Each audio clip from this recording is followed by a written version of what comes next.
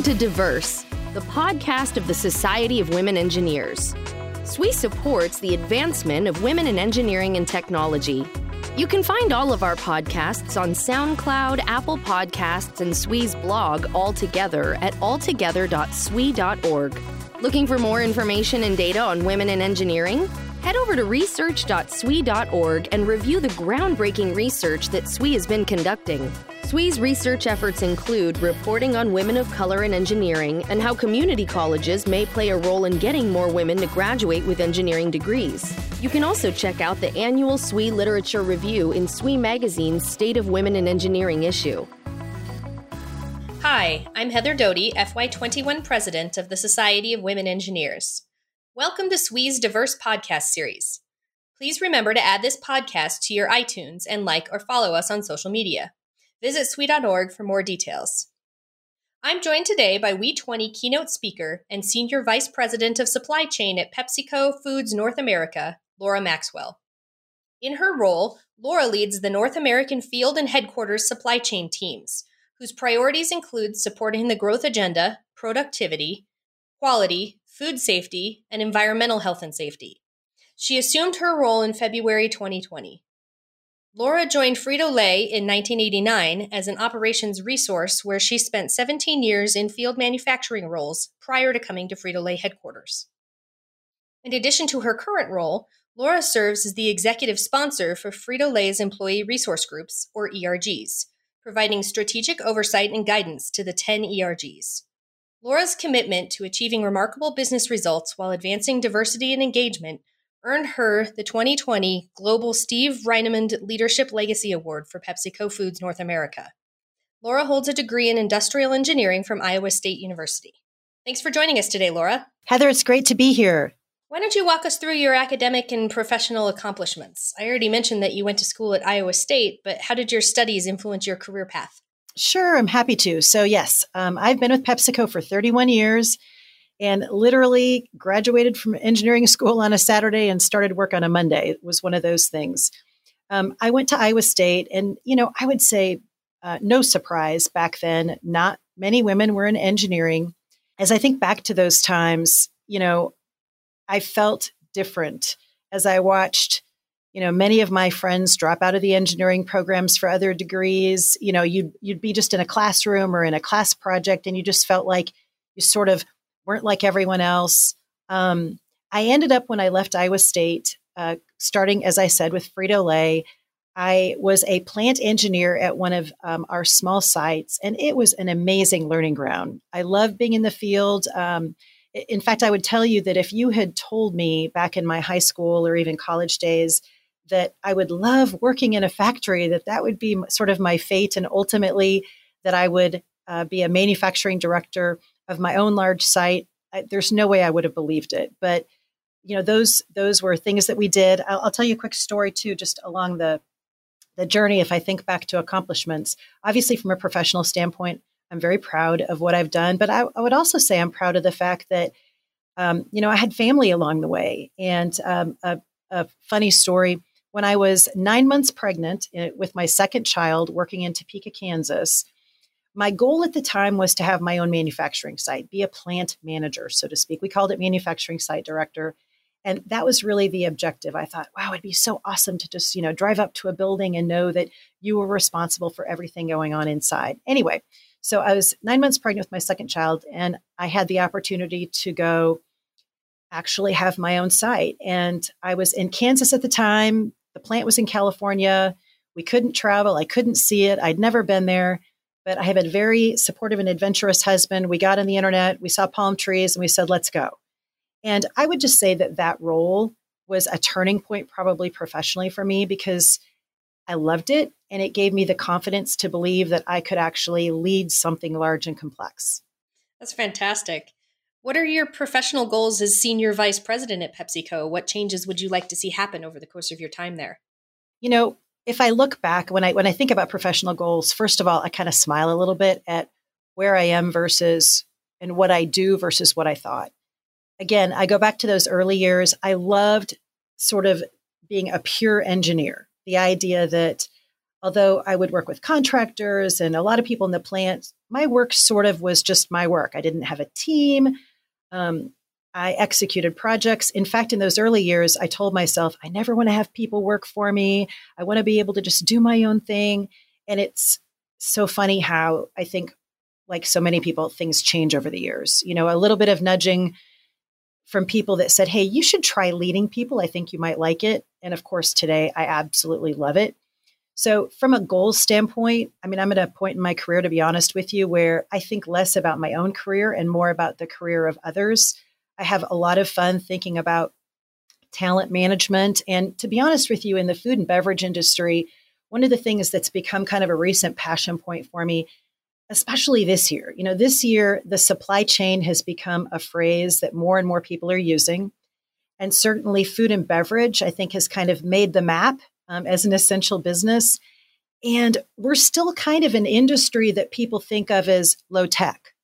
And the truth is, we have automation, we have robotics, we have analytics, we use artificial intelligence. There's a lot of really cool stuff in the food and beverage industry. And so I would say that my passion, along with wanting to ensure that there's diversity in leadership, is also just this passion for the industry and bringing some excitement to it. Very cool. You mentioned earlier that you were able to get that first plant manager role when you were 9 months pregnant, but I imagine you have faced some obstacles as a woman in engineering. Can you describe some of them and how you overcame them? I would love to say that it was easy to oftentimes be one of the only or one of the few. And we've made a lot of progress, and not just PepsiCo, right? We've made a lot of progress in general over the years, but you'll hear a little bit in my WE20 talk that I am going to talk about just all the things that I've learned from other leaders, the notion of having confidence and sticking with it. PepsiCo has been a great company to work for. They're very supportive of changing the face of leadership in all areas, but especially in these technical fields where we have a harder time attracting women. And I think that this notion of confidence is probably one of the biggest things that I had to overcome. It was my own head was as much my issue as anything. And, I'll give you another story. I always tell people, sometimes it's not these big, huge things, it's little things and they can add up. So back when, as an example, I had my own plant, I would get every once in a while these emails or voicemails that had kind of an assumption behind them. And I'll give you an example. So I remember getting this voicemail that said, "Hi, Laura. I'm hoping to set up a meeting with the plant manager. If you could let me know any openings he might have in his schedule, that would be great." And that was at a time when I was the plant manager. And so you have to laugh about that, but you also just don't forget those things. And to tell you the truth, you get a call like that and it's a bad day, you can be tempted to say, okay, I just don't belong here. So I honestly think that that's one of our biggest issues to overcome is all these little things that sort of can add up to decisions that we don't want people to make. And so in my WE20 talk, I am going to kind of address this whole area of self-doubt. Job one, you have to stay and let that doubt become your fuel that helps you move forward. Absolutely. How did developing and focusing on your own personal leadership style help propel your career? This notion of style is one that I go back to. If you look around and you're one of the only or one of the few, oftentimes what comes with that is also seeing styles that are unlike yours. And so you start to question your own style a little bit. This is a conversation I have a lot with women. And the reality is now as a leader, that's the very thing I want in a room, right? I want a room full of leaders that are diverse, number one, that bring different styles, that have different passion points, because collectively, I know that we're going to be a better leadership team with better outcomes. But that's hard if you're the person who's sitting in the seat of feeling like my style isn't like everyone else's. So I'm a big believer that it takes a lot of energy to be somebody other than who you are.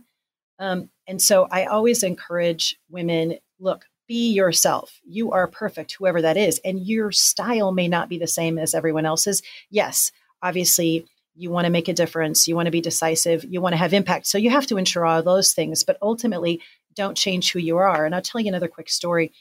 There was a time in my career when I really was questioning my style. I just was a question. I knew it was different than others. And I happened to get some feedback from a manager who said, I think you're too soft. I think you are too soft. and that's a problem for you. And this is coming from someone whose style was definitely more one where, in a room, you would feel kind of called out, or you'd feel like, whew, you knew where you stood even publicly. And I remember at the time getting that feedback and thinking, I don't know that I really agree with that. I think I'm effective. I think I hold people accountable. It's a little bit more behind closed doors. But I tried on for size what he was saying, and I candidly became something that I'm not. And it wasn't effective. And thank goodness for a brave manager that worked for me that approached me and said, people are kind of wondering what's happened to you. You've changed a lot. And I thought, you're right. And I can't do that. It's taking energy. I'm not effective. At the end of the day, I just have to be myself. So in terms of style, I think this is a big conversation that we need to continue to have with women. And it starts with, yes, there are things that you may need to do to become more effective. But at the end of the day, bring your authentic self to work. Be who you are. Don't change. Absolutely. You mentioned that you're one of WE20's keynote speakers, and so did I, and we're very excited about that. And also talked a little bit on your topic of leveraging doubt to fuel your ambitions and career. But can you give us a little tease on something you've done personally? Absolutely. So first of all, I'm super excited to be a part of WE20. It is going to be a fantastic year. I think that we have the opportunity to bring in even more participation with the way in which we're doing it. So I'm super excited. And me too. I 100% agree with that. You think probably it's going to be are, our most diverse and accessible conference we've ever had. It is, for sure. And I'll tell you a couple of things I've talked about. I know that they're common for women to talk about, but I almost feel like we just can't talk about them enough. And Heather, women in engineering, we've made some progress over the years, but we still have a long ways to go. So I'm going to address this issue of self-doubt head on. It's something that over the years I've, learned. It's not that it goes away, but you learn to do things differently with it. You learn how to approach it differently. So I'm going to talk about self-doubt. I'm going to talk about some of the things that I think that we can all do to help ourselves. And, then we're going to have some fun too. We're going to talk about risk taking because I believe that taking risks can be something that actually fuels confidence. It's a little bit counterintuitive, but we're going to talk about that. And I'm going to talk about not just my work life and how I've taken risks, but in these later years, even on a personal note, I will tell you that it's going to sound a little crazy, but I started on a fitness journey a few years ago that eventually led me to become a competitive boxer. And you would be surprised the similarities between a boxing ring and corporate life. And so we're going to have some fun talking about the parallels. I think that we all have things outside of work that sort of draw parallels to our work life. And I'm going to share those with the audience. I can't wait. You did mention a little bit about what you do outside of work now, but what does a healthy work-life balance look like to you, and how has personally defining that helped you find success and happiness? Heather, I'm glad you asked me that question because this is something that sometimes I think, I always talk about work-life balance. No one really wants to hear that anymore. But the reality is, if I address college students, even if I address high school students, this comes up from women. So I know it's on their mind, and it's on their mind from a very young age. It's just something that they think about. As they look forward, they wonder, can I do it? And then you get in the middle of it and you think, can I really do all the things that I want to do? That oftentimes includes family, et cetera. So I know that work-life balance is an important topic, and it's one that we have to keep talking about. I will tell you, for me, in the last several years, I've taken on kind of my to-do in the work-life balance is to do the following. Every year, I just sort of say to myself, what one thing, and maybe it's more than one, but even if it's just one thing, if at the end of this year, if I do this and it has nothing to do with work, I'll be satisfied. I'll feel kind of balanced. I think that for me, it's never been about counting hours because I think more than often than not, I'd probably disappoint myself if I set some hours goal. It's more about what is it that I can do that brings me some peace and some balance. So I'll give you an example. The year that my oldest daughter was going to be hunting for colleges. So she's a senior. She's going to be hunting for colleges. I went to my manager and I said, hey, this year, I want to be the parent that takes her all over the country, on college visits. And if I do that, I think I'm going to feel like this was a year of balance. And so I did that. And we had a great time. I took the days off that I needed to go be able to support that. And it's true. At the end of that year, I'm sure my house was a mess. I'm sure there were things that were disorganized in my life. But I had done that. And the sense of peace, the sense of balance, the fact that I had been able to do something that was important to me, that I had fun in, that was one thing, really made a difference. And so I think, even today, every year I ask myself, what will balance look like if I do X? And so that's kind of the way I think about it. I think that'll be helpful.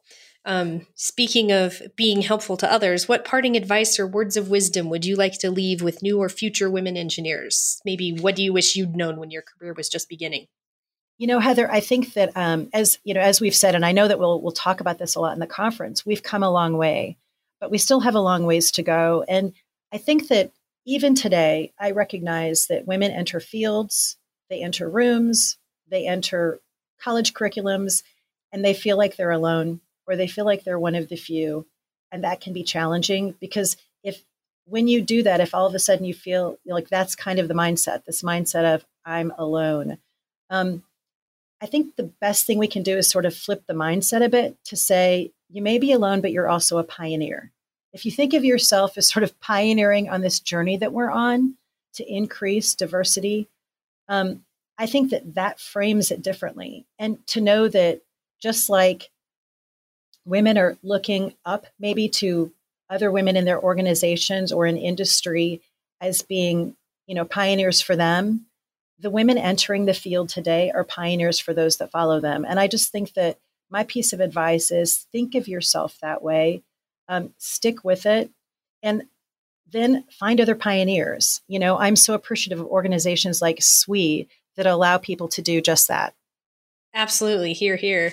Laura, thank you again for taking the time to speak with us today. I'm really looking forward to your WE20 keynote, and I know our listeners are as well. Heather, I'm so excited about it. Thank you. To our listeners, if you haven't already made plans to attend our WE20 conference, register today and prepare to practice curiosity from the comfort of home.